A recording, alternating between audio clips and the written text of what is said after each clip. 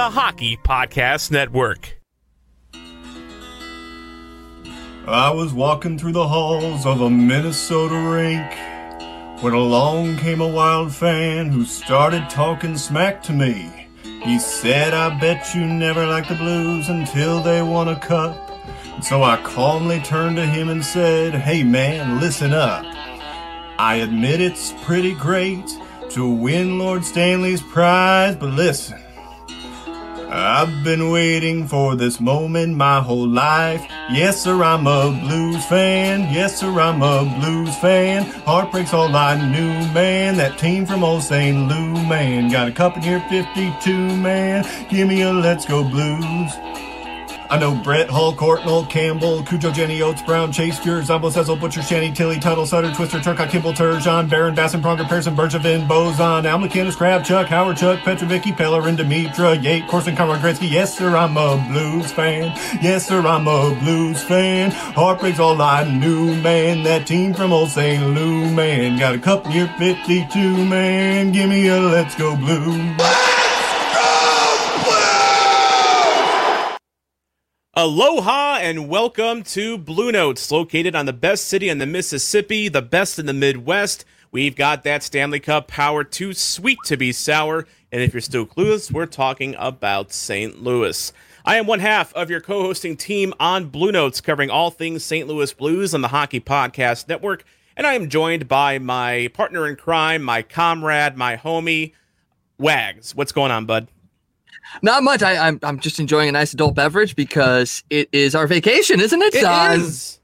But we still got to get together and talk about the Blues and celebrate the people that have helped get us where we're at. So it's going to be a great show today, and we're going to have fun.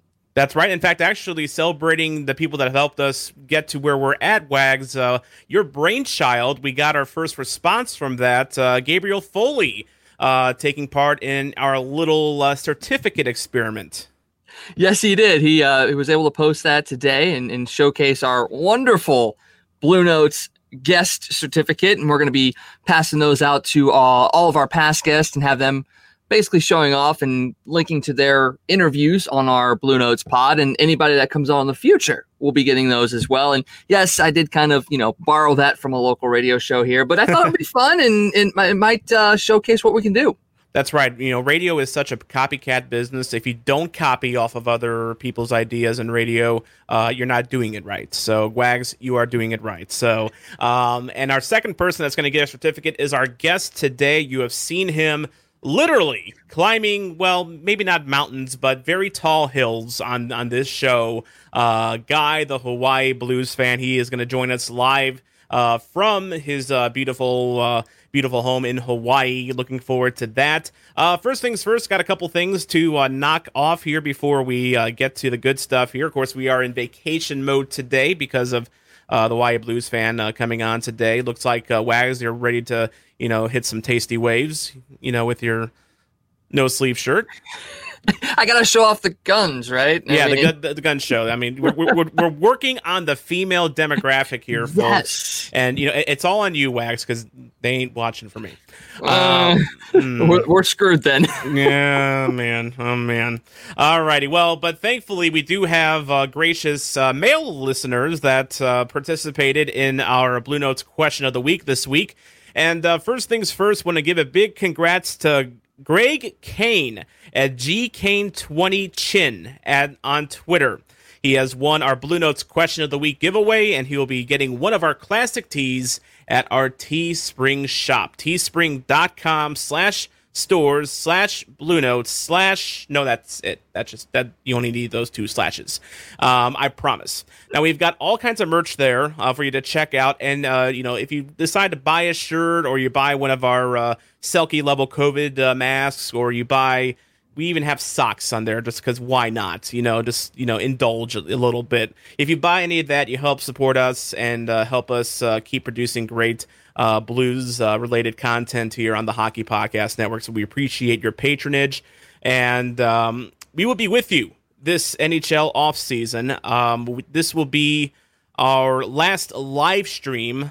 Actually, no, I take it back. Next week will be our last live stream until December. We'll explain that at the end of the episode here, what we've got planned for next week and beyond a little bit. But first things first, let's talk about that right now, Wags. So what do we have coming this Sunday?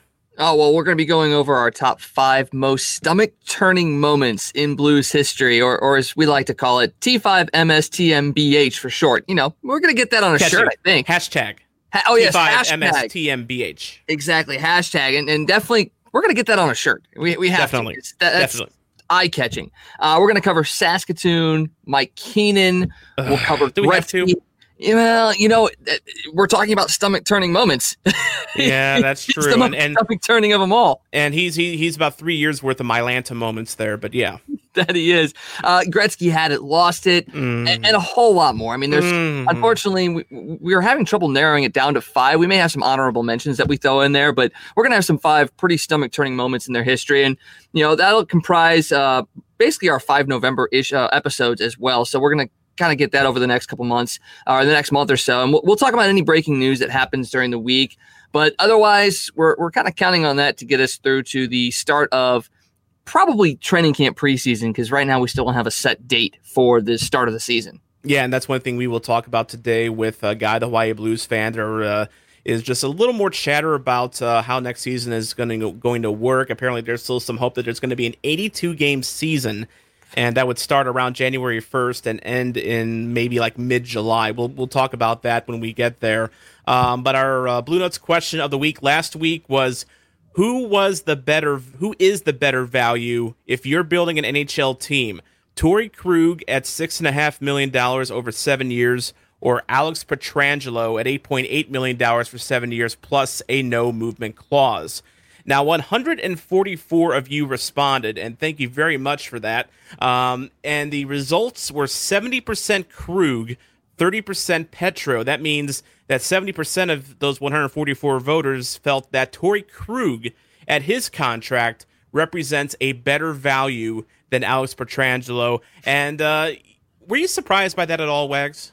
A little bit, yeah. I really was. I mean, we had some comments on there basically saying that how can you even compare it, and it's Petro all the way. But the fact that 70% agreed that Krug was a better value, that was surprising. I thought at the very least, even if people agreed that Petro was better, that the results would be a little bit closer.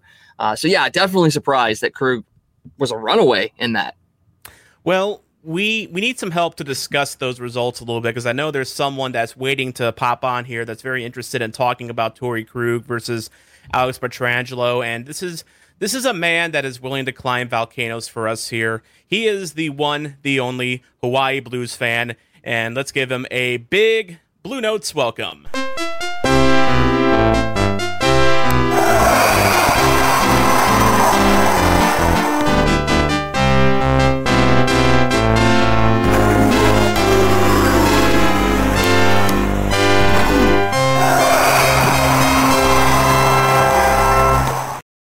Aloha and mahalo to the man behind the Aloha commentary, and this is proof that he does indeed live in Hawaii. It is Guy, the Hawaii Blues fan. What's going on, Guy? Well, aloha, guys, and thanks for having me on. This is I've been actually looking forward to this all week, and with this being a live show, maybe you were thinking that I wouldn't do Aloha commentary. I got something special for you guys today. Ooh, really special. A live Aloha commentary. Absolutely. And while we're doing this, I know we have a mutual friend. I think you know who I'm talking about, Lance the Scott. Yes. Yeah. You need to tag him before I do it, because he inspired this. All right, we'll make sure to do that when we're paying our bills here a little later on. And by the way, I'm really glad, Guy, that you live in a place that still has a beautiful view behind you. I was kind of worried you lived like in an alley somewhere where you just get like a view of like the next brick building next door. But no, man, beautiful place you got there. Yeah, I actually live off a golf course that I can't golf on, so that's just the way it goes out here, But really, living in a shack in the woods might be all I can afford sometimes. Well, Hawaii is expensive. You're right. So why can't you golf on the golf course? Are you banned or what? No, it's a private course, and it costs like $25,000 a year to join. $25,000 a year. I barely make that at working at KMOX. Yeah, it's that is absurd. Yeah. Wow. So wow. If I golf and I haven't golfed in a while, I go to the military courses. I pay $30. That's better than $25,000. I mean, Wags, imagine you had enough money to play at a $25,000 a year golf course. I mean, first of all, would you even do it? I'd have to be a lot better than what I am now. But if I've got enough money to drop $25,000 to have a membership, I'm probably going to be paying for some private lessons because right now I'm terrible. Yeah, I mean, if I had that much money and I wasn't having to work at it and I was able to go out and golf all the time, then yeah, hell yeah, I'd be out there. I mean, come on, you get to drink, you get to hit, you get to be athletic in a sense, and you bring your friends along with you, and if you beat them, you get to talk crap to them. Yeah, exactly. Exactly. No, that's I'm with you, Wags. I can't golf to save my life. I have a slice that is so bad that I think I'm banned from a couple driving ranges because I keep slicing into the grate next to me, where other golfers are trying to swing. That's how bad it is. We got a course that I go to, a driving range. It's literally right next to a middle school. And yeah, I'm the same way. If there wasn't that huge fence on the side there protecting that school, I'd probably own about 4 or 5 classrooms right now. Gee whiz! Wow. Yeah. Oh, I'm just as bad. We have a military course that runs along an elevated highway, and I've actually hit a ball that hooked so bad it hit the highway and then bounced back onto the course. I think they call that a bank shot. But he got a call when you're swinging though. So by the way, we are streaming live on Facebook, Twitter, and YouTube. If you are watching at any one of those places, feel free to drop a comment, and we will talk about it with Guy on the show here. But first thing, Guy, wanted to chat with you about here. This is our first chance to really kind of talk, amongst ourselves, about the end of the Alex Pietrangelo era and the beginning of the Torrey Krug era. We had a poll that suggests that where we asked people, is Krug at $6.5 million over 7 years a better value than Pietrangelo at 8.8 and a no movement? 70% said yes. Do you agree with that 70%, or are you a 30%er? I'm a 70%er. I shared your poll to get it out there. I hope get you guys some votes. Yeah. But I thought about this a lot, and actually today's special deals with this. Pietrangelo, and I think I said this last week, if he wanted to stay here, he'd have been here. And because, everything that transpired, I think Armstrong did everything he could to keep him here, and without going to a point that was against his morals. And I think he did that in the fairest way possible. I'm not the greatest Armstrong supporter, but I got to hand it to him. The last 2 years, he's made some moves, as much as people don't like him, that have paid off. And the fact that he kind of came out, not Armstrong himself, but the feeling is he didn't want to have one player kind of holding the team hostage. That was something that really struck me that I'd never really thought about before when talking about no trades and no movement clauses and things of that nature. And after that kind of came out, I was like, yeah, that really makes a ton of sense, because a player holds so much power over the ownership of a team when really you should be basically you're the employee of that team. So there's no way you should have that much power. It just goes to show you that Armstrong really is thinking about the long game versus just going out there and winning another Stanley Cup, which this team still has the chance to do that, especially being able to add a guy like Torrey Krug. Yeah, sorry, I don't know if I'm cutting in, but I do agree with that. I thought the Krug ad, the way that came down, was perfect. I mean, here it is. We're all sitting there. We're waiting to hear that Pietrangelo, what offers he got, and all of that stuff. And then out of the blue, and it was even so late that the NHL Network couldn't even pick up on it because, they record their show and then replay it. They didn't pick up on it, just a little blue box. They talked about it the next day. And you hear the Krug signing, and I'm thinking, Krug? I had to go back and think about it, actually, who he was. And then I remembered, oh, that's the bastard that ran over Thomas.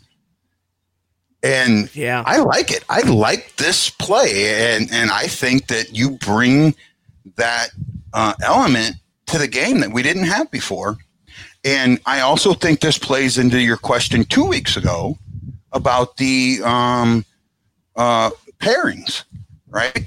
And I'm going to, again, hint, I'm going to talk about that a little bit today in my Aloha commentary. All right, we're looking forward to it. And, one thing that I was talking with some other people on Twitter about, this past week, Torrey Krug, think of the type of player that he is. He's a 5'9", 185-pound guy, but yet he's willing to be physical. He's willing. He plays on both ends of the ice. He's definitely more of an offensive threat. But I mean, he, by everyone keeps saying that he's responsible in his own end. Generally speaking, doesn't he seem like the kind of guy? This moxie, small but carries a big stick type. Doesn't he seem like the guy that might be a fan favorite here in St. Louis? Oh, absolutely. Absolutely. And I think that he's going to endear himself to the fans very quickly. I haven't seen all of it, but I know he did a thing with, I think it was Alex Ferrario and Robert Thomas talking about the hit, which I want to say one thing real quick about that hit. Yeah. It actually was an illegal hit. In that playoff, they had instituted the helmet rule. It was up to the officials to call it. So if the official didn't feel that losing a helmet and staying in the play was negative, they didn't have to call it. So it was up to them. But it was a rule and it was an illegal hit. He should have gone back to the bench.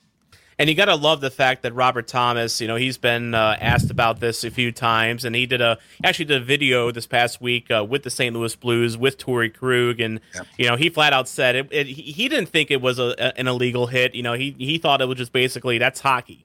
That's what you do. That's what Krug is supposed to do. So, but we also had another poll this past week. Wags, you want to talk about that one? Yeah, we jumped into the fray of who the next captain for the St. Louis Blues should be. And basically we posted, who do you think would be the next captain? Who would you pick of these three guys? You had Jaden Schwartz, Ryan O'Reilly, and Braden Shen.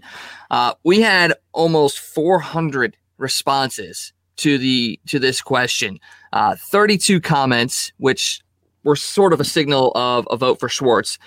We had 98 likes for people for Braden Shen and 249 people retweeted saying they wanted Ryan O'Reilly as captain. And I'll be perfectly honest, that is not a surprise to me. I thought Braden Shen would get a little bit more love because a lot of people talk about what he's done for St. Louis here before Ryan O'Reilly got here as well. But the fact that those two guys were the two guys that really got the most amount of votes did not surprise me. Were you surprised, Guy, that it was that lopsided? No, I'm not. And the reason I'm going to say this is, and don't take this the wrong way, guys, it's a skewed setup, right? Because of the way it's set up, the comment, the like, and the retweet, if I like your post and I retweet it and 10 other people see it and retweet it and don't really understand it, that kind of lopsides the vote a little bit. So that doesn't surprise me. However, with O'Reilly, people have been claiming for O'Reilly to be the captain since November of 19. So, or 18 actually, November of 18. So that part doesn't surprise me at all. And I'm kind of in that camp where I want that first guy in, last guy out mentality. I want that guy that's going to spend his own time practicing with the younger guys. I want that feistiness bred into the team. Wags, I think you just called us fake news. We were just jumping on the hype train that's going around. No. I wasn't saying you were fake news. I was just saying that there was some skewity there, and you have to admit that. But I think the results, if you'd done it a different way, would have been very close. By the way, let us just state this for the record. This will be our one political reference between now and the election. I promise you. Okay, that's our one. Okay, we've used it up and we're done here. So, I mean, how do you because keep in mind, Alex Steen is might be out this next season. He might be done with his entire career. Tarasenko's out. So, how do you see the C and alternate captain ship working out next year, Guy?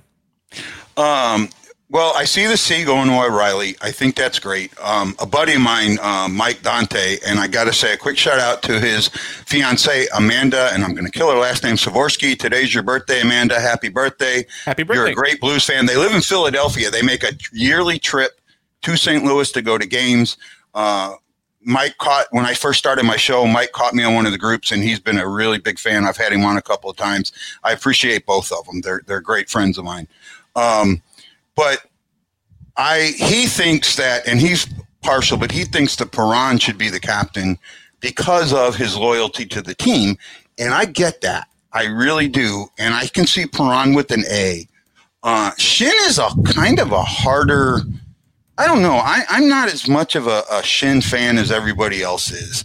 I think one of your A's really needs to go to a defense person, one of your defensemen. And I think Parayko's been around on this team long enough, and he's got that role of being the number one defenseman now. I think he should get an A. I'm with you on that one. And we had a couple people, I think, mentioned in our comments that, well, actually someone flat out mentioned that Parayko at P Chambers 7 should be the captain, which I think that's a little too early to be talking about that one, but maybe down the road. But I like O'Reilly as a captain. I think Parayko should wear an A, and I think the third alternate, if I had to pick, either leave it on Tarasenko, for when he comes back, if you're worried about, hurting his ego a little bit, or give it to Jaden Schwartz. But only if Schwartz is coming back, which that's another thing that they got to deal with here. Is Jaden Schwartz he has 1 year left until he's a UFA. How does he get re-signed? Yeah, but I think there's something that a lot of people aren't really talking about, and I know the salary cap is set for this season or for next season. However, there's something that could change that a little bit, and I've had some feelers out there. The TV contract. The TV contract is up, and it was a $2 billion 10-year contract. And I'm sorry about the wind, guys. And this year, they're talking about it being maybe less than a 10-year contract, but at $4 billion. $4 billion. They're doubling it, right? They're looking at getting a streaming site, adding on to it, on top of what NBC had. They're looking at someone who wants to show the finals, all the finals on the main channel and not a side channel. So this money that these teams are going to get could help really lower that escrow, or B, bump the caps up, even though they're already set in the CBA. Because I guarantee you, if the owners say, hey guys, we want to amend the cap in the CBA, would you be willing to vote for it? It's going up. Yeah, I'm guessing they're all going to vote for it. Yeah. And by the way, I heard that, Wags, I heard that ESPN was going to make a big play, I think, for the NHL this year, and which would be, I would love that, just for the fact that we get that, great intro music that they used to have when we were growing up. Best sports intro music ever. Yeah. ESPN NHL. Yeah. Oh yeah. NHL Tonight. I mean, just hearing, John Butchergross, and then you had Gary Thorne on the call with Bill Clement. And I mean, just that, that's like my childhood right there. I mean, after every Blues game, especially during like winter break, after it was over, you'd switch over to ESPN2 and you'd get that intro and you just watch it until the end of time, essentially. Yeah. That would be awesome if they went back to ESPN, and hopefully that means they would get better coverage, but who knows? Hey, our buddy, the Dutch Blues fan, Gerard, checking in, saying, great show, guys. Keep up the good work and stay healthy. Good night from the Netherlands. Yeah. It's what is it, like 2 or 3 over there? I mean, no, Gerard. He's actually 12 hours opposite of me. Oh my gosh. So that's 7 from us. So that would We're be stretching the globe right now. We really are. I mean, we are covering the planet here on Bluenotes. Gerard in mid-season Blues form, because, he has to, he would stay up till 2, 3, 4 o'clock or actually he would get up at 1 o'clock to watch the Blues. So Gerard, absolute legend. Thank you, man. Thanks for checking in here. So, by the way, Gerard, we still need to get something hooked up. I know we've tried to a couple of times, but I really want to get you on the show. And I know we're going to get something set up, buddy. Well, Gerard actually correcting us here. It is 103 in the Netherlands right now. So yeah, Gerard, guy's a good guy. He, definitely get hooked up with him. Although I just like with the 12-hour difference. I mean, one of you two has to suffer. Yep. that's just flat out. One of you two, you're either going to be getting up really early or like someone staying up really late. Yeah, but yeah, let's get. We could do one like at 8 a.m., 8 p.m. I can handle that. There we go. That could work. Speaking of things that could work, but might be a little bit difficult.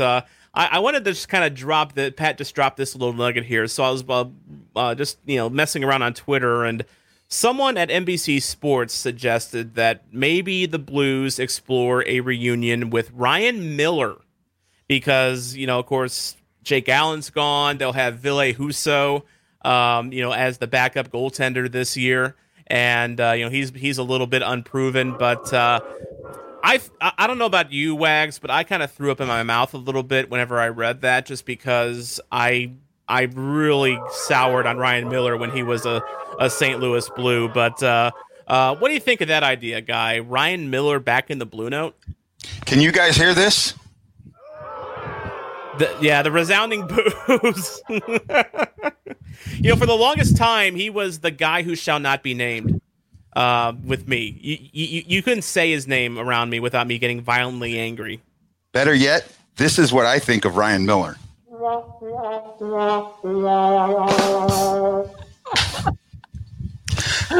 That is so true. Don't let him anywhere near my Blues. Yeah. Don't let him anywhere near my Blues. We talked about that. We talked about that in the first time that we met, and we talked about that. Yes, we did, and thankfully, I think Ryan Miller is a West Coast or retire guy. He really seemed adamant about playing on the West Coast. So you know what, they can have him over there on the Pacific time zone. But so Husso's in goal. The other big question that we got to look into, Wags, is the offense without Tarasenko this year. Yeah, I mean you were counting on him to come back in the bubble, and obviously he did not last, and now everything kind of came out with another surgery, and he's going to be out for a while, and all that sort of stuff, and it just makes you go, what is this going to actually look like? You've got O'Reilly, you've got Shen and Schwartz and Perron and Thomas, and you've got guys that showed during the season last year that they could win without Tarasenko. What is this offense going to look like, and are we going to see Tarasenko at all this year? Not just because of the injury, but maybe because the team maybe moves on from him. What do you think about potentially the Blues without Tarasenko, Guy? I don't think that they're going to move on from him. He's got a contract with his injuries that you're not going to be able to pass off, right? So they're not going to move on from him, and that's plain and simple. Not only that, I've talked to a few people, can't name drop, unfortunately, and I've been told that the surgery was very successful and that he is being monitored in his recovery. So that sounds good. I mean, everything sounds good there. Yeah, but we heard that last year, though. Okay, there's something that didn't get out, and I did get this confirmed. His shoulder was fine when he started training camp, and it was good during the first or second game. During a workout session or after it, something happened, and what happened, I don't know, and I couldn't find out, but the next day, he couldn't lift his shoulder up.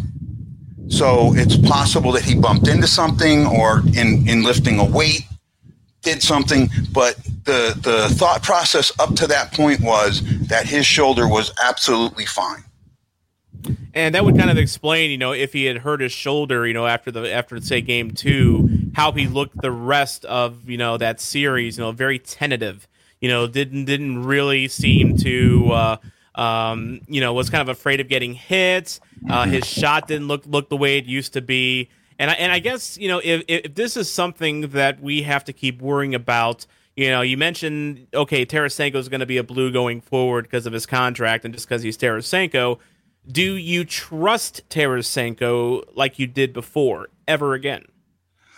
That's God, thank goodness I'm not Coach Berube. And I say that, I don't mean it jokingly. I actually mean it, because this is going to be a hard thing when you have a player of that caliber, right? How do you handle that player? Tarasenko is one of those guys, when you see him play, you just know you don't coach Tarasenko. Tarasenko he doesn't need a coach. He just needs to know this is the area he needs to be in and let him go. That's the way I think he plays. I think he plays very open, like Hull used to play, right? Yeah. And now you have a player that maybe can't do that. So I'm thinking maybe a Steen type thing. Maybe, hey, do you mind if we drop you down a little bit and get you to help these guys out and maybe raise this line up, or, so that's what I think may have to happen there a bit. Or, better yet, he comes back and he's the old Tarasenko who knows how to shoot the damn puck. Yeah, exactly. I mean, you never know. I mean, and and knowing Tarasenko, he is going to do his damnedest to rehab and make sure that he is 100% going forward. I mean, he comes across as a guy that is very prideful, and prideful in his game, and he's gonna do everything he can to come back, I think. So, and that's respectable. And with him being 28 years old, getting ready to turn 29. Dropping him down in that Steen-esque role of going down and being a mentor to the youth, that'd be great. I mean, obviously, if he's a guy that can mentor the next wave, but he's still part of the current wave, and I don't know if that's something that he would be willing to do. I mean, because he's a guy that still probably believes that he's in his prime, and he's probably not going to sit there and take a demotion to the third line for the full season. Now, if Berube were to approach him and say, "Hey, look, we know you've dealt with injury. Let's work you back into the lineup. We'll start you on that third line for a week or so. Let's get you back into game shape and acclimated to the game, and then start rising them up through the ranks there." That's probably the direction I see them taking, just because if you install him at the top line again and he either doesn't come off right or he gets injured again for some reason, all of a sudden you're losing a guy that you were counting on to be on your top line. Well, if you start him in that third line, yes, he can also mentor some of the guys that are down there. He doesn't have to play a whole lot, and he can kind of build his confidence back up and rise back up to that number one spot. Well, I kind of agree with you, but I kind of disagree with you. I think something that we saw from Berube in the playoffs that we did in the Cup run that we saw last year up until the COVID break was that he used that third line a lot more than you normally see third lines used. So you're not looking at a third line that plays 14, 15 minutes. Yeah. You're looking at a third line that plays 16, 17, 18 minutes regularly, right? You're looking at a third line that is not a disruptive line, but a scoring line. So him getting that so-called demotion isn't really a demotion the way that Berube uses the lines. And that's something that I've enjoyed. And trust me, if you guys have watched my show at all, I call him Boo Berry all the time. But that's something that I've enjoyed about him, is seeing that use of the four lines, old-time hockey.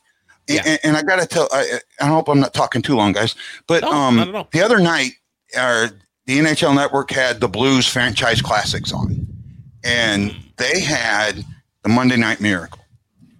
And there were three things that I took away from the Monday Night Miracle. The first thing, non-hockey related, was everybody in the stands. In the stands, there were hardly, and this is 86 now, no jerseys. Right? When I had Mike Liud on, he talked about it, and I remember it. Going to a Blues game was an event. You wore a button-down shirt. You wore slacks. Women wore blouses, the flowered blouses, the tie blouses, slacks or skirts or dresses. You dressed up to go to a game. It was an event. And when you cheered, you were cheering with every ounce of you, because you knew you were seeing something special. It was an event. It was a concert almost. Concert atmosphere almost. And then was the play. The play was a lot of stand-up. The arena was big ice, right? I mean, I looked at the neutral zone, and the neutral zone looked like humongous to me, right? And back then, you had the two-line rule, so you couldn't pass you couldn't go past two lines. You had to go between the lines. So your first pass had to be in the first half of the neutral zone. Your second pass had to be in the second half of the neutral zone before you could take it over the line. So that bottled up the neutral zone then, and you watch guys stand up a little more, and you also seen some speed through the neutral zone that we don't see anymore. And the other thing I noticed was the shots. The goalies that they were firing, they were stand up mostly, right? Yeah. There weren't a lot of down. The shots weren't, and I know some of this is the stick, but they didn't have a lot of oomph on them, right? Yeah. But just watching all of that and then seeing, but it was that rolling of all the lines. I mean, I kept hearing every Blues name called, even going into the overtime. It wasn't a shortened bench. Everybody was getting used. And I love the way that Berube does that. I think when you do that, the guys that are when a guy gets in trouble and gets 4 minutes, he knows he effed up. Yeah, absolutely. Right? He knows it. This isn't like, oh, we're losing, we're going to play. No, you effed up because I'm not changing how we play. He plays the same way, whether we're up 4-0 or down 4-0. And I, in some ways, love it, in some ways, hate it. But as a player, you know what you're getting. And I'm going to say a bad word. Go for it. But you can do it. That was the one thing that I heard from everybody that I've talked to that played for Mike Keenan. You knew where you stood. And Berube's the same way. Yeah. Keenan. Well, thankfully, I don't think Berube plays head games like Keenan used to. I mean, a lot of what we heard about Keenan, was from Brett Hall, who tends to take things a certain way. You know, he could be a bit of a diva, but we also heard Chris Pronger, talk about his head games a little bit, and that's gonna be one of our top 5 stomach turners. It's just the whole Mike Keenan era, because it was just rough. Well, I already know what number 1 is. Number 1's set. There's no way you can beat number 1. What do you think number 1 is? Number 1 is the blue line shot. Stevie Y. Stevie Y. Couldn't remember. Gretzky had it, lost it. That's in there. That's in there. Yeah, I should have gone to therapy for that. Actually, I didn't actually go to therapy, but I often think it's like, you know what, I need to lie down on the couch. The next couple of months, because it was just, when you're 11 years old, I mean, when something like that happens to you, it rips your heart out. I mean, that's first time I ever cried over a sporting event. I just gotten back from 5th grade camp, actually, the week of that series. And I remember coming down off the high of being away from home for the first time. And my Blues were in the playoffs, and they're going up against the Red Wings, who we just had. It was just an epic rivalry. Yeah. And the fact that we had a chance of beating them, and then to have everything that happened happen. Yeah, that was my first experience with heartbreak. And I don't think I recovered until last year. In all seriousness. I think it took this podcast and talking about it for me to finally exercise it from my internal depths. Oh, so you owe me how much per hour then? We'll get my attorney on that. We'll talk about it. Yeah. I was looking for something here. I can't find it. It's so funny. But no, actually, so I got you both beat. Okay. I was, and I want to say when that happened, I was probably about 26, 27. Okay. I was an instructor on the second shift at Great Lakes. I had one of those old pagers, right? Mm-hmm. My wife was sending me in code the period 1, time left, and then the score. Period 2, time left, 0-0. Period 3, 0-0. Overtime, 4. And when I had just left work when that happened, and I cried as a 26-year-old.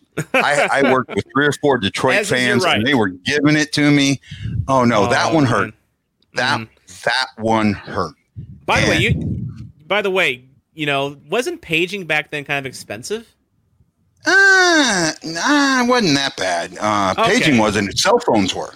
Yeah, cell phones at that point were expensive. Oh God. Right?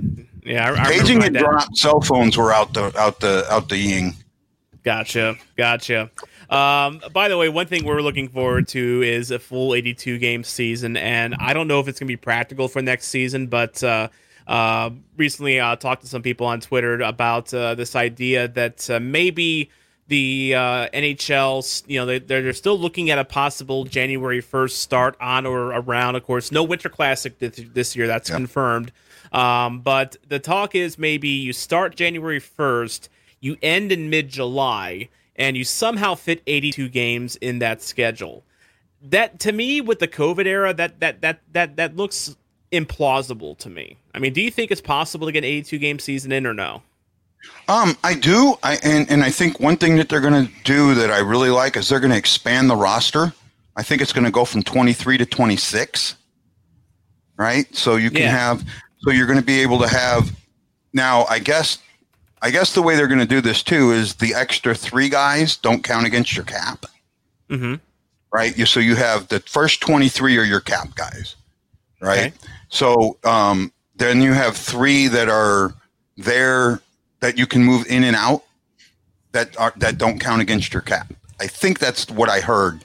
But by doing that, you can have more 3 games in 4 nights.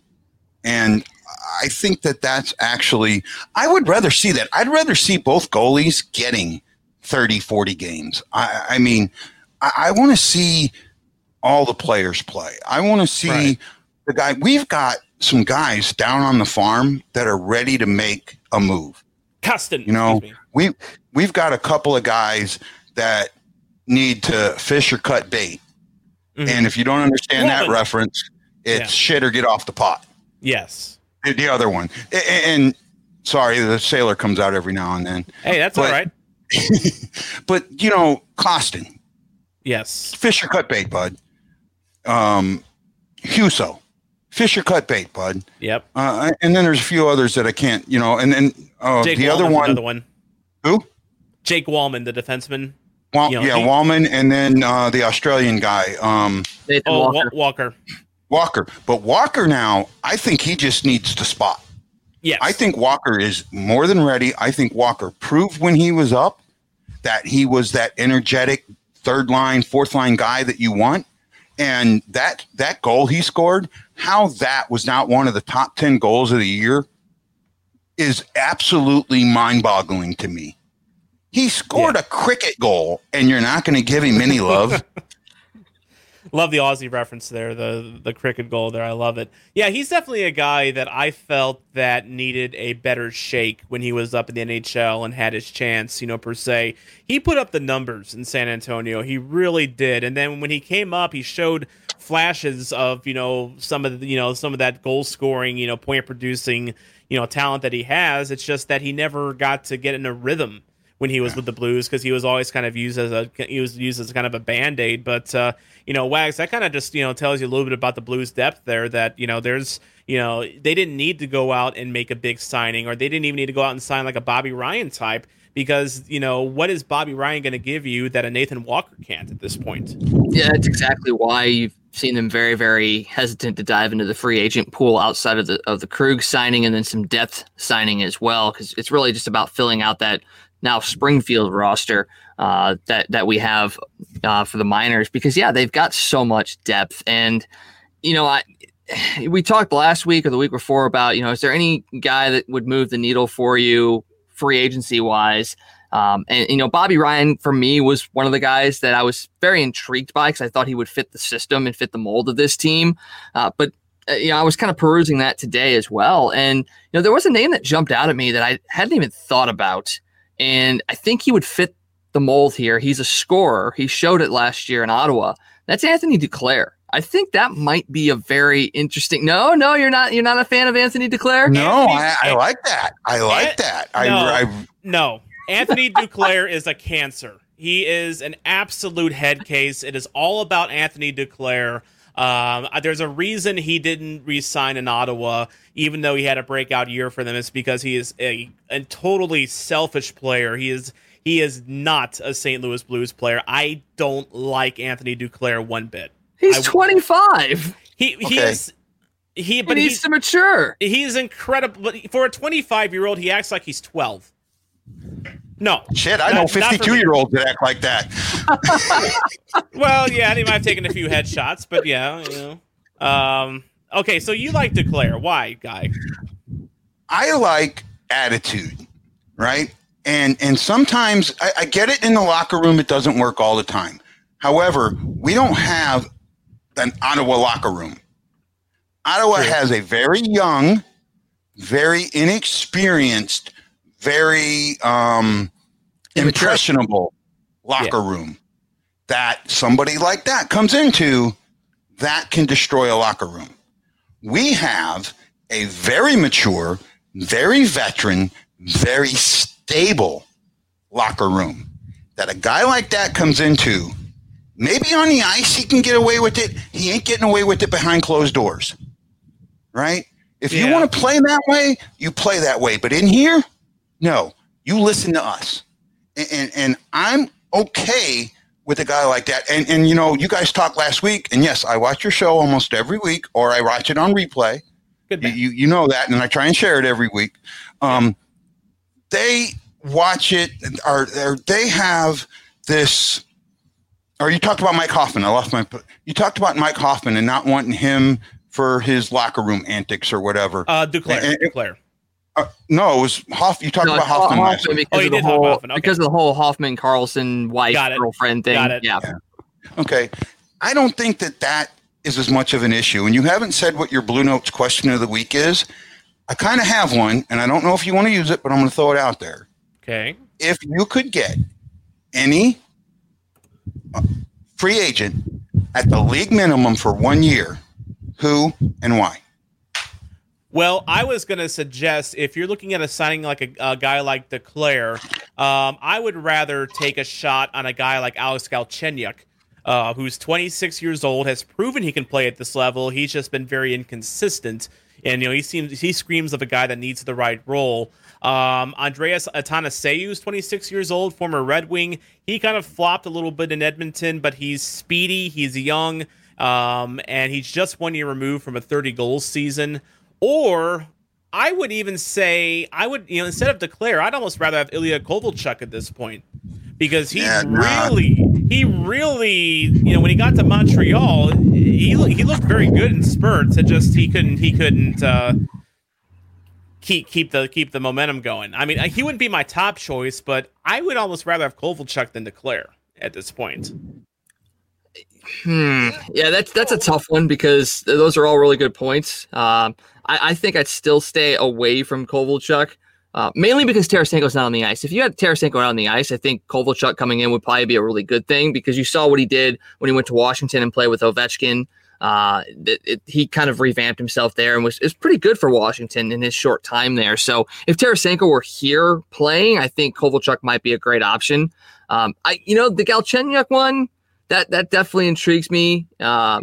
Anthony, he's another one that if you're talking about a head case, I mean, he essentially got ran out of Detroit. Detroit is the worst team in the league, and they basically ran a 30-goal scorer out of their stable. So True. You could make the same argument for him that you made for Declare. So I think for me, it would probably go Galchenyuk, Declare, and then Kovalchuk would be that third option, maybe later on in the season if he's not signed when Vladdy comes back. Now, there is another forward out there that I kind of like that I don't think gets enough appreciation for what he does on the ice. He can play like center and left wing. I think he's even played right wing as well. And he is a former St. Louis Blue prospect. Carl Soderberg is still out there. He in 2018-19, he had 1 point shy of 50 points on the season while scoring a career-high 23 goals. You would not sign him to be a top six guy, but as a veteran, veteran depth, I wouldn't mind taking that at all. By the way, Carl Soderberg, I'm going to ask this question to both of you, see how well your memory banks are. Don't Google this. Who did the Blues trade Carl Soderberg for? And I'll give you a hint. It was to Boston. It was either, I want to say it was either Weidman or Boyes. Incorrect. I don't remember. I'm trying to think who we traded and with Oh, Boston trades we've had I here. think I know now. Who was it? Was it a goaltender? It was a goaltender. Hannu Toivonen. Hannu Toivonen. Yeah, I wouldn't remember that. Well, no one remembers him in a Blues uniform. Well, Wags could remember him for a longest time. If you had told me who he was, I would have forgotten. But I remember Hannu Toivonen. At the time the Blues got him, he was 22, 23 years old. He was supposed to be, I think, a possible answer for the Blues in goal. And he proceeded in his 1 year with the Blues. He played 23 games, started 17 of them, had a 344 goals against average and an 878 save percentage. And look, the Blues have a very interesting track record with goaltenders, and fans like to turn on Blues goaltenders very quickly. Toivonen might have been the quickest turn against him that I've seen. He was bad as a Blue. And in fact, he was so bad he never played in the NHL again. Yeah. Well, what year was that he played? Because I don't remember. And would have been 2007-08. Yeah. Okay. So you're talking in the crap years. Yeah, in the dregs. When the Blues were looking for any hope whatsoever, and he was the idea was to bring him in as a young guy, and maybe he replaces Manny Legacy. Yeah. At that point, we're talking about the Legacy era here. Yeah.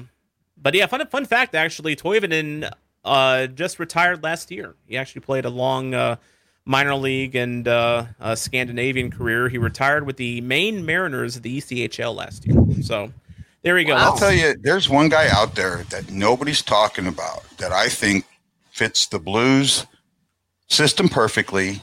He's hasn't played top level hockey for a couple of years. Mm-hmm. Bit of a head case, but loves St. Louis and would probably be good to play here again. Mm-hmm. Bergelin. He's playing in the top level in Sweden. Over Patrick Berglund. Berglund. Sorry, I'm bad with names. But Berglund.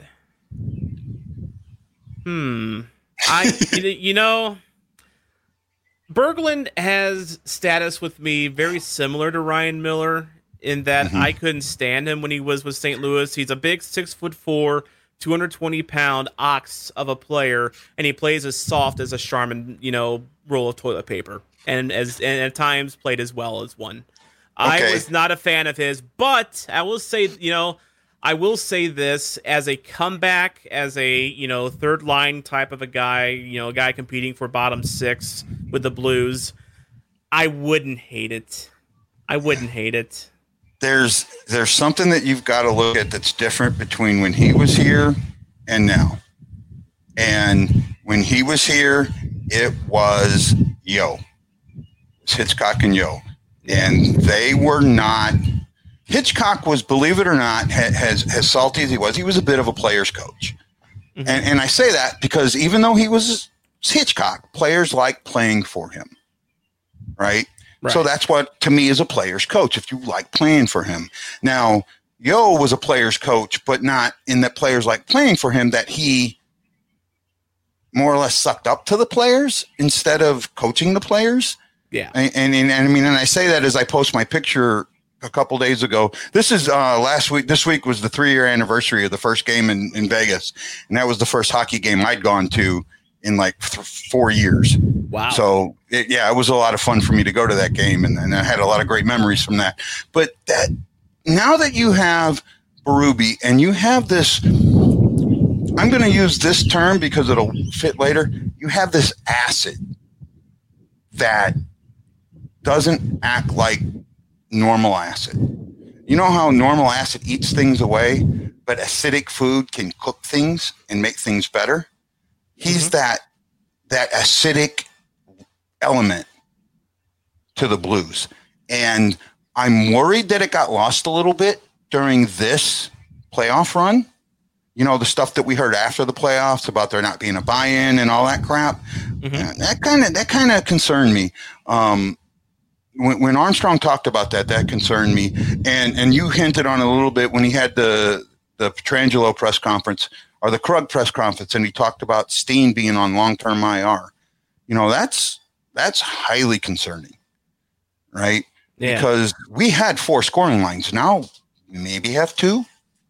So that's why I would like to see some type of veteran that can come in and mix well with what we have coming up. And like I said, Costin, it is time for Costin to show why he was the number 1 overall rated skater in 2017. Absolutely. It's time. I feel he's just waiting for his chance. I mean, he needs to be on a regular line with regular minutes, and I think he will outperform expectations. He just needs that chance. Yeah, I think so too. But you know what's stopping him? His penalties. He takes a lot of bad penalties. He is he tends to he is Clem Shady after all. He does like violence. But you could see him essentially maybe filling in like that Pat Maroonish type of role with a little bit more offensive upside, because he is a guy, unlike Berglund, that is a bigger guy that uses his body. He will go out there and lay the hit that needs to be hit, and he still has the ability to score very, very pretty goals at that as well. So it might just take some of that maturity level. And kind of touching back on Berglund, it's not a bad idea, because look who he came up with. He came up with TJ Oshie and David Brown. They were the kid line. They were enjoying their lives as professional players, and maybe they didn't get the punishment essentially that they needed to kind of mature and grow as hockey players. And then you see what Oshie's done over in Washington. You've seen what Perron has become after being in the league for a while, going to different places, playing with Sidney Crosby, going to the Stanley Cup with Vegas, and then coming back and really being a leader with the Blues. And then you see Berglund, who basically came to St. Louis, had a cushy life the entire time he was here. Then he gets traded to Buffalo in the Ryan O'Reilly deal, and he quits hockey because he basically left his bubble.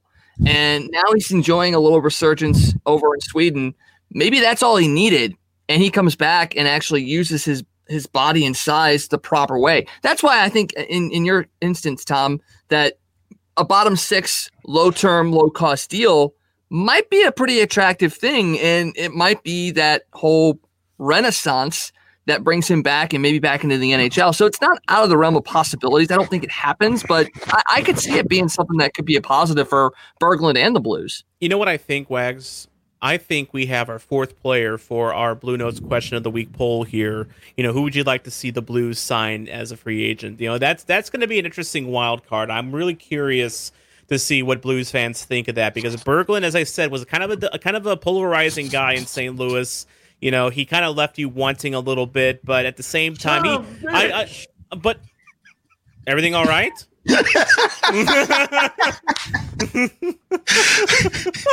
I had to throw that in there. Oh gosh. I know you got a new mixer, and it just like now. Wags, I want his mixer now. I know. Let's fly to Hawaii and take it. Well, you know what? That would actually probably be cheaper than buying the mixer new. That's the sad thing. Close. It would be very close, because round trip it'd be about even actually. It'd be about even. About even. So, speaking of your equipment, we're gonna have a live, fresh, straight out of the Hawaiian oven, Aloha commentary coming up right after we pay the bills here. Special shout out to Lance from the Drop Hockey Podcast for being the inspiration behind this very special live Aloha commentary to come. And by the way, you got to be looking forward to this guy, if for nothing else, but you don't have to climb a tall-ass pillbox to do it this time. Oh, before we go, it took me all week to recover from that, by the way. I'm sure it did. You sent me a private message today about your buddy, and I want to put this out to all your guys that are sponsoring or thinking they want to sponsor this. I would actually love to be able to do some of these on the outer islands. I could pre-record them, but I have to have some sponsorship and some ching to make that happen. So if we can, and I'm going to continue doing this, guys. I love it. I know you're going to support my channel. I'm supporting you guys because I got to be honest. I listen to most of the podcasts, and the one that I enjoy the most has been this one. And nothing against Elizabeth. Nothing against Let's Go Blues Radio. Nothing against Two Guys, One Cup. Nothing against any of the other ones out there, but you guys seem to come at this with both the fan and the media mentality. And if Tom, I know you and me have talked a lot here lately. You know that that's what I'm trying to do too. Mm-hmm. I think that that's what's missing in media is the fan.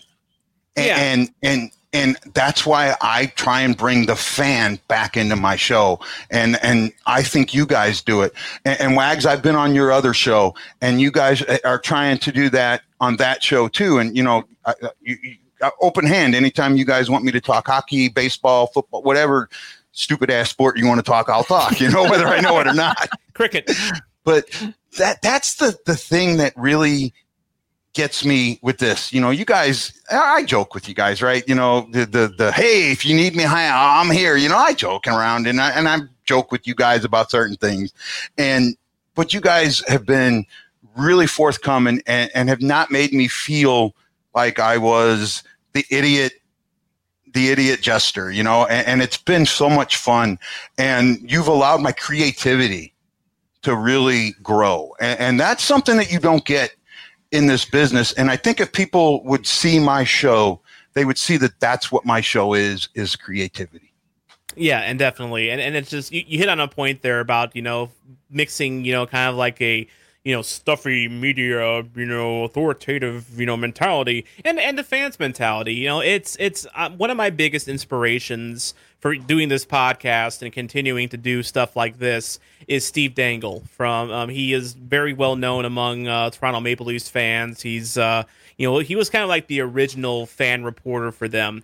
And I had a chance to listen to his audiobook in the last year, which is worth checking out, especially if you're looking into doing something like what we're doing, or it doesn't have to be podcasting. It could be vlogs, could be anything else in media, whether even blogs even. And, he was, he kind of talks about how that he felt that he filled a void where, where he's a balance between being entertaining and also being informative, like, someone in the media. Now, I think he definitely kind of leans towards the more entertainment side, but he can hold his own on knowledge as well, and I feel that's what makes one of the things that makes him successful is that he can be informative. He can give you a good perspective on things, but at the same time, he can relate. He can relate to you that's watching or listening right now. And for me, I feel that's something that a lot of media people, tend to lose grip of. It's like there is a certain mentality of like, I'm in the media, I'm the one that knows everything. I call all the shots. There is a bit of an ego thing that happens in media, and you lose, and some lose that relatability. Some people, I can say that about some people in the St. Louis market as well. Yeah. And relatability is everything. It's one reason it makes Tom Ackerman so successful in what he does is because he is a guy that you can talk to him. He's a very pleasant guy, and he talks at your level. So you're right. It's very important, and I'm glad that people are recognizing that, and that this is just what we do. And Wags, you're also a media guy, and one reason I brought you on to this show is while we're all singing Kumbaya here and giving each other a hug. Is the fact that you also balance that, kind of relatability, informative seesaw there. Yeah, I mean, you look at it, for me, I like to play sports, but I readily admit that I am not incredibly athletic. So this is kind of my outlet for being an athlete is like, I understand the game, but I also know I'm more of a fan than anything else. Yeah. And being able to kind of merge those perspectives and put that out to people and say, look, we get on these athletes for what they do, but being on the other side of it, I also know how difficult it is. So being able to bridge that gap, but also being that authority figure that people look up to and say, hey, he knows what he's talking about. Yeah. That's a huge thing for me. I want somebody to look at me and our shows and say, look, I can learn something from this, but I also am going to have fun. And that's, like you said, that relatability that's been lost completely in a lot of things, not just media. I mean, the relatability has just been gone completely in most of life. And you touched on Tom Ackerman, and he's helped not only this show but my other show as well. He's just so giving with his time, and you don't see that a whole lot in anything else anymore as well. And that holds true for you too, Guy. I mean, you have been so giving of your time and your knowledge and your creativity that, I mean, I think I can't remember if it was a private message to you or on Facebook, but just, we have been so incredibly thankful for what you've brought to our show. And hopefully we've been able to bring stuff to your show as well through listens and fans and just any of that stuff, because basically we're two competing podcasts, and yet here we are merging together to kind of just make people happy. And I couldn't be more thankful for that. I don't look at it as that we're competing podcasts, to be honest with you, right? I look at it that we're telling the story, the narrative, from different points of views. Totally. Right? Yeah. You guys are telling it from a point of view of being right there. You're in the center, you're in the epicenter. I'm telling it the point of view of the fan that doesn't live in St. Louis.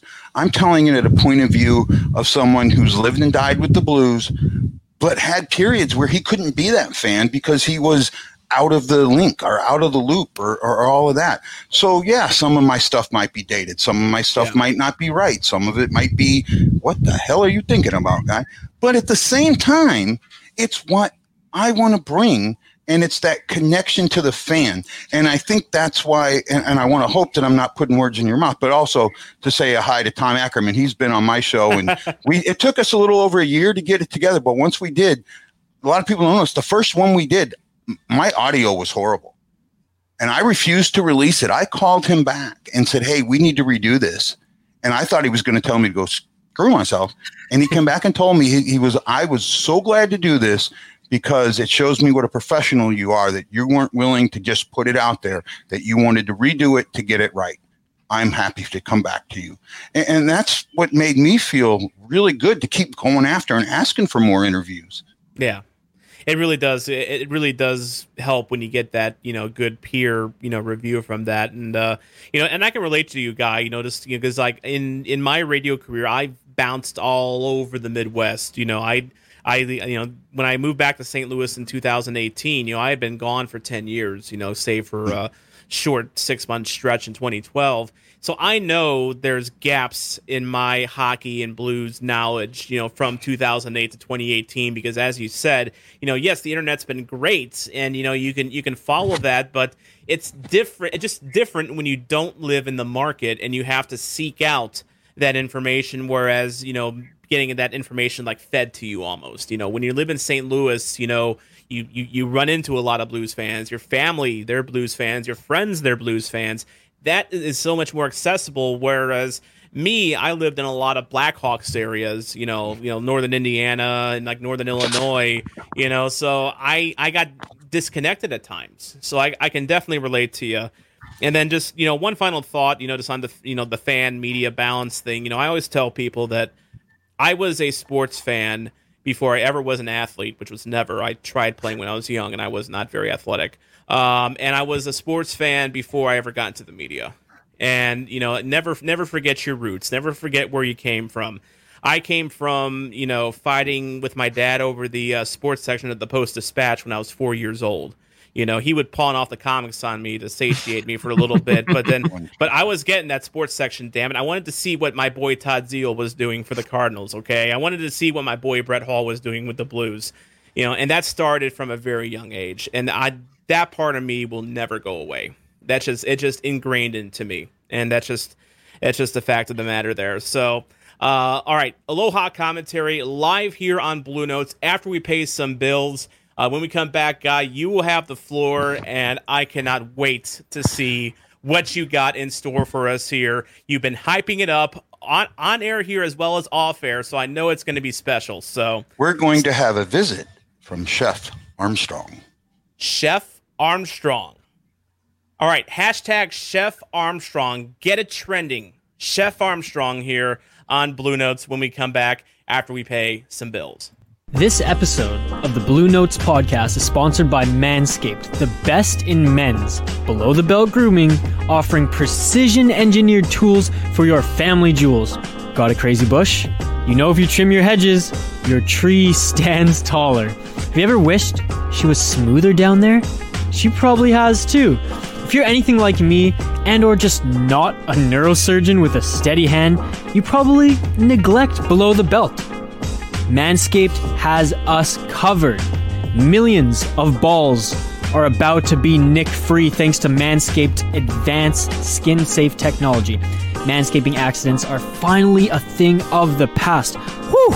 One of the coolest features is the LED light, which illuminates growing areas for closer and more precise trimming. That's insane! If you're listening to me speak right now, you're one of the first people to hear about this life-changing product, and I want you to experience it firsthand for yourself. Get 20% off plus free shipping when you use the promo code THPN at manscaped.com. Your balls will thank you. Get 20% off and free shipping again with promo code THPN at manscaped.com. That's 20% off with free shipping at manscaped.com when you use the promo code THPN. The best in men's below the belt grooming.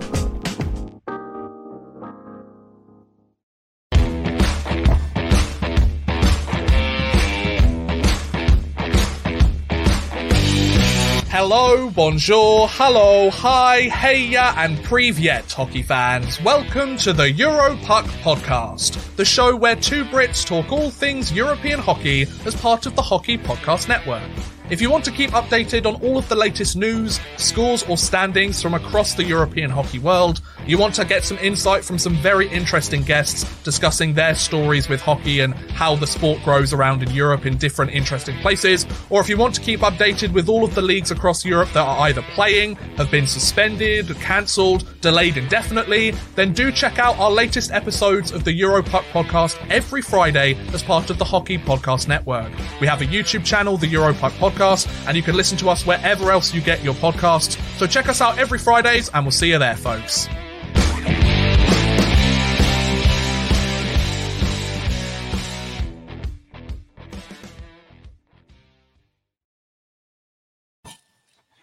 Aloha! I'm Chef Armstrong, and today I'm going to show you how to build a Blues defense in the COVID/flat cap era. Well, you know, the holidays are coming up pretty soon, and everybody wants to make these special dishes. Well, this dish I'm going to make for you today, the Blues defense, is very famous in Hawaii, just like Lion's Choice, famous for a reason, and it's called poke, spelled P-O-K-E. Well, you go to the store, and you have this ingredient that you really, really want. However, this ingredient costs way more than you budgeted for. There's just no way in hell you can afford this ingredient. Well, you decide, let me figure out if I can do it. So you go home, you try and find the ingredient, you get all the money that you can, you go back to the store, and guess what? They're out of it. Oh, damn. So now what do? Well, you go back home and you realize, you know what? I have that ingredient ready to go, and this one's almost as good as what that expensive one was. So I'm going to take this ingredient that didn't cost as much and make it work. This is Colton Parayko. He's my main ingredient. He's the main thing that we want to make better. We want to enhance. We want that shot to be the howitzer, and that he takes it and he learns how to use it right, and that he becomes that Norris type defenseman that we all think he can be. Well, I got my main ingredient. Now, how do I make that main ingredient better? Well, I decided to go to the store and get me a Torrey Krug. Torrey Krug is a very good defenseman. However, he's a little more offensive. So with that being said, I've got to find ways to take this group of ingredients and make them all work together. Well, one of the things that I have with Krug is things that I can put in to help make this whole meal. The next ingredient, and this is kind of a very funky ingredient, this is Justin Falk. And Falk is one of them ingredients that some people like, others don't. Some people think that if you use this ingredient, it's crappy, and other people think if you use it right, it's very tasteful. Well, one of the things that we have to do with this ingredient is mix it in. We got to get it in there and make sure that this ingredient gets the things that we need. Well, now we've got these main ingredients, then we've got another ingredient that is going to help enhance and put all this together, but it's kind of a side ingredient, and that is our scandella.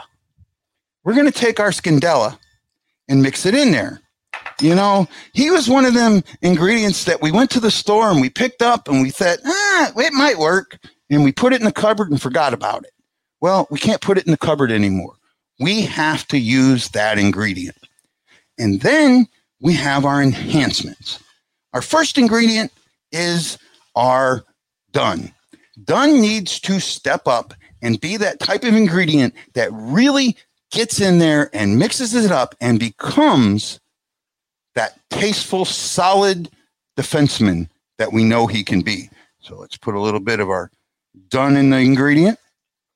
Now, we've got a couple of side ingredients that we can use. We've got our Gunderson and our Bortuzzo, and we could use either one, and sometimes we can even use them together. So let me take a little bit of a Gunderson, put him in there, and then take a little bit of Bortuzzo and put him in there. And then down on the farm, we got some guys that are getting ready to come up and be better. So, and just for you, Drop, salt was already put in there, buddy. We'll put in the guys that we know can come up and help this out. We'll put a little bit of them in there and get all that mixed in. And now we're going to take this and we got to stir it up. We got to get it all mixed up. Got to get it all put together, all mixed up, nice and neat and ready to go. And then we got to take it and combine it with our main ingredient. So once we do that, we got to put it on ice. Got to put it on ice, and we got to let the acidity of the coach come forward. Well, once we do that, give me just a second, kind of move some things here. Once we do that, we come out with this, what could be known as a very tasty treat called poke or the Blues Defense. Now, some people are going to love it, and other people may not like it. But you know what? I say it's what I got. It's the ingredients I had and I could afford. And take it or leave it. That's your Blues Defense. This is Chef Armstrong with the Hawaii Blues fan saying aloha, mahalo. And I hope that you'll watch me on the Blue Note Fan Report and on my aloha commentary. Aloha. Wow. What were we just saying about being a fan and being informative at the same time? I just learned something, Wags. I learned how to cook the St. Louis Blues. That was amazing. I cannot. That was just incredible. The way you were able to tease it and then integrate it, amazing. And yes, the drop. Bake for 82 games at 32 degrees, cut into a playoff run, and serve it in a cup. Absolutely perfect. Oh, man. Hey, Lance, I just want to know. So was you that gave me the idea for this with one of your posts about wanting some of that good taste in poke, and it's how I came up with it. I just want to know if I did you, because you're my mentor, if I did you justice, buddy. That's all I need to know. Did I do you justice? Oh, you definitely did us justice. I mean, that was incredible, guy. Amazing stuff. You know what? I'm gonna have to rewatch this and maybe make that on my own here. I'm very intrigued at what Blues poke tastes like. Yeah, definitely send us the ingredient list. The actual ingredients, not the players, because I don't know if they would take too kindly to me lopping off a piece of Pareco. But yeah. But I hope I don't. What I wanted to be able to do was break this down in the simplest terms, because you hear so many people and they don't think about what it takes to make this put together. Trade A, trade B, trade C, do this, do that. Thank you. Oh, Lance, thank you. You know, I love you, buddy. You're one of my best friends, man. Thank you so much. When I started, he was the first guy that jumped on me, and he has been a absolute mentor to me from the get-go. And my show, no matter how small it is, has him to thank for the fact that it's still running. Yeah, and you know what? We were talking about it a little bit beforehand. You know, it's like, you know, we're not competitors. You know, and I think, you know, guys like Lance at the Drop, they realize that, you know, we're all sports fans. We all support the same team. You know, there is absolutely no harm in, you know, going in together like this. Absolutely not. We can all help each other out here. You know, and you know, and really, I mean, to use a cliche, make it a team effort. You know, so big shout out to Lance, and that was amazing. That was amazing. Bravo. Good stuff. So, and he makes a great point too, because, you know, you're taking ingredients that on their own may not work, but when you put the right ones together and mix it up, all of a sudden you can create something beautiful, magical, and amazing tasting. So it makes perfect sense. Exactly what you did. Yeah, I hope you guys enjoyed it. And again, I talked about this at the beginning, you allowing my creativity to run. And I'll be honest with you, every time I do this, I'm waiting for you to tell me it sucks, we don't want to use it. I mean, that's that's how I think, you know. But to be able to do that, and I'll be honest with you, because I didn't record this. I know you've got it recorded for me or whatever. I'm going to cut that. I want to cut that section out. Go for it. And put it on my channel. Go for it. Do it, and I'll make sure to share it. That was great stuff, and we can't really top that now. That's gonna have to be it for the show, because I really just I don't know what else to say at this point. Guy, well, we could go to Hawaii and jump a shark. Ooh, no, jumping a shark's the bad thing. But yeah, the thing is, and what I was trying to say later, I want blues fans, not just hardcore diehard blues fans, but even the ones that just watch a couple of games or get in the bandwagoners, whatever you are, to think about hockey in a different way. Now, I put a poll up on my Twitter. Who's the best Blues goalie? And I got some really good answers that surprised the living crap out of me. So on Twitter, you're only allowed to have four slots, right? 4 picks. So I put Grant Fuhr, Jordan Bennington, and Cujo, and then other. Believe it or not, I got the most votes for Cujo, which surprised me a little bit. But then I got comments say again? I said I voted for Cujo. Same here. And then I got comments saying Hall. I had Liut, and I agree. You know, Liut, holds the record for most wins. What I didn't get, and I'm really surprised, I didn't get an Allen, but Allen's right behind Liut. I didn't get an Elliott. Elliott won the Masterson Trophy, right, with Hollick. So there's a lot of. And normally that's the most, 90-something votes is the most I've ever gotten in a poll. Normally I get like 8. So thanks for helping me get that up. But it was fun to get that poll out there and to get people talking. And I'm gonna try and do some more. I'm gonna talk about I might do a poll about lines or something like that. But I want to get people talking and thinking, because that's the thing that makes the groups better. That makes us better as fans, and that really helps us. And I do have a topic we can talk about, so you don't end this too quick on me, because I'm enjoying it. I got asked from another podcaster that I know, what if you had to relocate a team, what team would you relocate and why? Right? And I actually had one that was off the wall, which probably surprises nobody. But I thought the Islanders should relocate to Quebec. I've heard that before, and it's not as crazy as you think. I think Isles fans are some of the more diehard fans that you don't really think about the Islanders too much in that regard. But their fan base, they've been through some shit over the years, and they have stuck through their team through the wars. I've always thought Florida to Quebec would be a better move, just because Florida doesn't draw. They're just not a draw, and then it wouldn't require too much division reshuffling. You would just have to maybe move a team down from the Metro to the Atlantic. But Islanders to Quebec, that's not a bad choice. Also, by the way, we don't ever suggest that the Coyotes move because we know Corey and Richie from Sporty with Corey and Richie. They watch this and they get very upset, and for right reason. Whenever people suggest that it's time for the Coyotes to move out of Arizona, which I don't think. I think hockey can still survive in the desert. I mean, it's surviving in Vegas. Why not Arizona? Well, here's the thing that people don't get.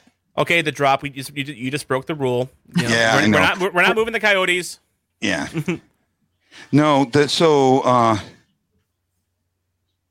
I don't think San Antonio can support a team, but Bettman. I've heard that too. That Bettman is big on a team down south. I think there is a group ready in Houston. I think Houston's been always the kind of top pick there, but I'm not making those decisions. Thank goodness. So, that's a good one. That's a very good one. Who is there anyone that you would move, Wags? Not really, no. Because I mean, like you said, I think Arizona has a chance. I mean, they've got the fan support. It's just the arena's in a bad spot and everything else around it. They don't do a great job of marketing their team. I don't believe, but they've got a very good fan base, as evidenced by Corey and Richie's show. I mean, they have a good fan base. So them moving would be detrimental, I think, for Southern hockey. Florida, I think Florida is probably the most likely to move if they were to move. But the Islanders one is very intriguing as well because they've been kind of bounced around, but they are getting a brand new arena. So I don't think that's going to be in the cards anytime soon. But if they get that new arena and 5 to 7 years goes by and they're still kind of the afterthought in New York, maybe, you never know. Well, my thought process, I looked at this from two different ways. One of the first things I looked at was like the NHL did with Atlanta when they went to Winnipeg. What move is going to get me more fans than I'm going to lose? Yeah. And by moving the Flames or the Thrashers to Winnipeg and making them the Jets, they gained a lot more fans than they lost. They did. Well, in New York, you have such a glut of teams that if you move the Islanders, I can't move the Rangers as much as I would think about that. They're an original 6. That ain't going to happen. But if you move the Islanders up to Quebec, first of all, Quebec is not, it's pretty close. It's not super far away. It's not that far. You can still get the games. The games can still be played. You can still be an Islander fan, even if they're the new Nordiques. However, you also have Buffalo, you have Toronto, you have the Rangers, and you have the Devils right there. Now, I know that there's a rivalry between the Rangers and the Devils, but are not the Rangers and the Islanders, but in recent years, that's cooled a lot. So that may change. By the way, one final thing, we do have to get off here eventually. I have to be up for work in about 5 hours. So that's right. I forgot about that, buddy. By the way, the drop, Lance mentioning the Islanders arena is going to be great. I have seen the 3D rendering of their arena. I saw that too, and that's going to be a pretty swanky place once that gets going. So they might be rooted there for a while. But one final thing here, while we're talking about moving teams and markets getting hockey, would either of you want to see a Kansas City NHL team? Absolutely. Yeah, yes. Absolutely. You know why? Why? I want that rivalry. I want a good in-state rivalry that we're in the same division, we're in the same league, we're in the same conference, that we're fighting it just like Cardinals Cubs, right? If the Royals were in the National League, we would have a bigger rival with them than we do with the Cubs. An interstate rivalry, and I would absolutely love it. Any concern about a Kansas City team maybe taking a little bit of a bite out of revenues for the Blues? Because that's always been kind of the thought with like the Chiefs, for instance, and then, the Chiefs, now that the Rams are out, they can absorb the St. Louis market. Well, I know there's a lot of Chiefs fans that are Blues fans, or Kansas City fans that are Blues fans. Are you worried about losing them? No, and you know why? Because of KMOX. Because I know the Blues are not on KMOX right now, but they've been on it enough, and they move enough to keep that knowledge out there. And that's why there's so many. That's why Blues fans are so worldwide, even more than some other teams, is because of that 50,000 watt power station. Yeah. And that's what with the Cardinals, Same they thing, were the furthest team west of the Mississippi for decades. So so Wags, you would like a KC team? Yeah, I do. I actually remember back when Pittsburgh was going through their sale, and there was talks that they actually might move to Kansas City. And I remember that. You imagine that rivalry and having Crosby and Malkin and all those guys in the same division, just a couple hours away. More reason to hate them. Yeah, I mean, I was salivating at that point because I wanted to go up against the best. And granted, that was back during the doldrums of the Blues, not so great part of the 2000s. But that would have been a really interesting thing. But yeah, I think, Lance is right over the drop. The money financially probably isn't going to work, but it would also allow you to eliminate those games against Colorado, and the fact that Arizona is going to be joining the Central Division when Seattle comes in as well. It actually might help with some more realignments and some more, centralizing the games so that they all start at the same time. That's the reason that Columbus and Detroit moved out of the Central, was because they wanted game times that fit more of their time zone. Whereas now you've got the Central, and then you've still got Colorado, and you're going to have Arizona coming into it. So it might actually help in that aspect as well, keep things a little bit more streamlined as far as time zones are concerned as well. But yeah, the rivalry, you've seen what Nashville's got, you've seen what we've got with Chicago. To have another one of those kind of rivalries right around each other, I would be totally down for it. And I was rooting for the Penguins to move to Kansas City for one reason, and that is to see what would happen if Mario Lemieux had to go up against Chris Pronger multiple times a year. Who would win that battle, Lemieux or Pronger? Guy, who would your pick be? That's putting me on the spot. Yeah. Oh man. The unstoppable force and the I'm gonna object. flip a coin. I'm gonna call it a coin flip. I think the two of them, they're such mirror images of each other, and their work ethic was so legendary that's the unstoppable object, or unstoppable force, and the immovable object. That's what I'll call that. And people forget that Lemieux was a big boy too. Yeah.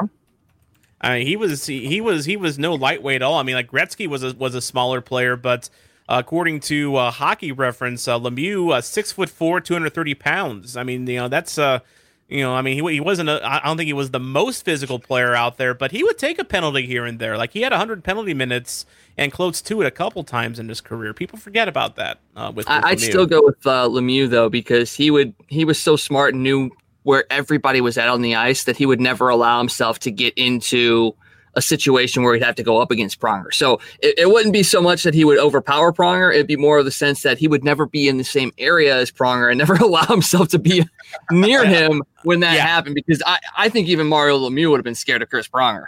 Yeah, Lance from the Drop pointing out that I'm biased because I know Pronger, but Pronger was nastier, and he's right. Oh, yeah. I think maybe Mario's career would have been shortened if he kept going up against Chris Pronger. I mean, that's Pronger was just, he was so nasty. I mean, he would kind of infuriate me at times, though, because he was also a guy that would take a dumb penalty here or there, but, that's kind of the price you pay when when you're Chris Pronger and you play that nasty. So all you have to say about Chris Pronger is Justin Bieber. And everybody loves him. That's true. And I can confirm, I've seen Chris Pronger in person. He is very tall. He is very, very tall. The guy is just all legs. I mean, he's a giant of a man. Good guy though, very good guy. By the way, so we're gonna wrap things up here on Bluenotes after a eventful 90 minutes here. This is the off season. There's nothing going on with the Blues, and we just had a wonderful 90-minute conversation with Guy, the Hawaii Blues fan, and we are going to take his advice, and we're going to be posting a poll here later on Sunday, so by the time you listen to this Monday on the podcast, it will be up, and that is there a remaining unrestricted free agent that you would like the Blues to take a flyer on for a cheap contract. And we'll have Patrick Berglund as one of the options, just to see what people say. It's kind of like the poll we did with the captaincy last week, where we had everyone retweeting Ryan O'Reilly, but I just wanted to see what people would say and how people would react. But there's a couple options. We'll have that for you here. The giveaway this week. Yes. We're not giving away a Bluenotes t-shirt this week. We're not giving away a Bluenotes gator mask or a cloth mask or any sort of mask at all. Due to a shipping error from the people at GameStop, this week for retweeting and following Bluenotes, only followers can win. And if you have an Xbox One, we are giving away a copy of NHL 21 for the Xbox One. And and in case you're one of those guys, and I don't blame you, that think, oh, well, it's just the same game every year. They never upgrade anything. The gameplay sucks. It's actually decent this year. The gameplay feels very good. They have the Be a Pro mode that's actually decent this year. And if you've been kind of on the fence about getting NHL 21, well, just go to our Twitter page at Bluenotes Pod and take part in our poll and retweet it and make sure you're following us. And hey, I might just send you this one absolutely free. So there you go. There's an incentive to take part in our Bluenotes question of the week. And final plugs, Guy. Anything you got coming up? Where can people find you? You can find me on Twitter at Hawaii Blues Fan. I'm also on YouTube. My show is called the Blue Note Fan Report. I am working on a couple of interviews. I don't want to put names out because that always ruins me, but I do have some stuff coming out. I'm working on an actual full show. I haven't done a full show in a while. I've gotten a fan of the game, pet of the game, and a tattoo of the game to put out. So I want to do like a season wrap up and playoff wrap up, or, wrap up of things and just how my thought process and all that, and put that out there. I'm hoping to have that out in the next week or so. And I'm doing some collabs with some other groups. So, and like I said, you guys, anytime you ask, I'm going to raise my hand and throw my hat in the ring. So you guys got me, and Wags, for your other one, same thing. And speaking of that other one, Wags, anything coming up on Crunch Time? Nothing as far as big time interviews just yet, but we are working on some things that are going to be celebrating a couple of past world championships. Okay. So we're going to be looking forward to some potential interviews there. But we're with you almost every night too, 9:00 on Facebook and Twitter.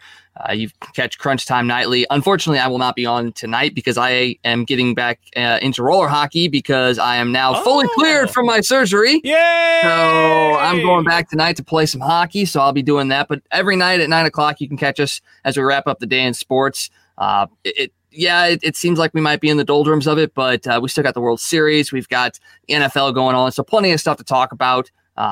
Make sure you join us on Facebook and Twitter. We'll have college basketball coming up as well, so it's not going to be our heels. Yeah, well, go Billikens for me.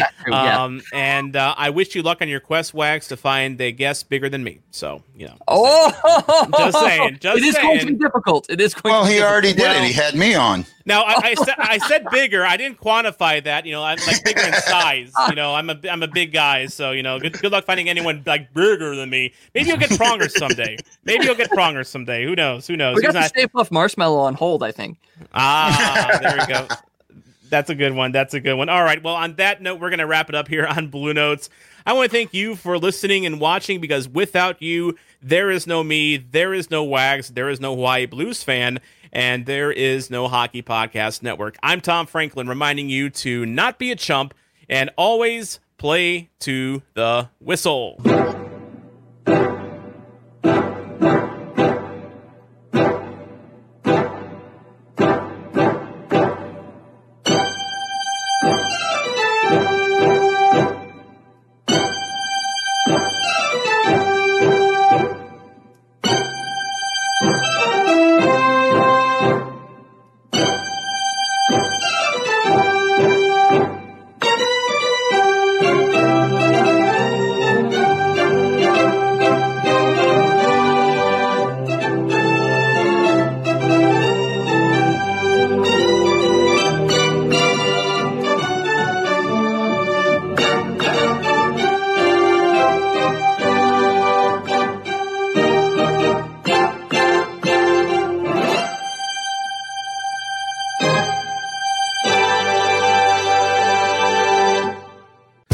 You're listening to the Hockey Podcast Network, your home for hockey talk covering every team in the NHL. New episodes every Monday.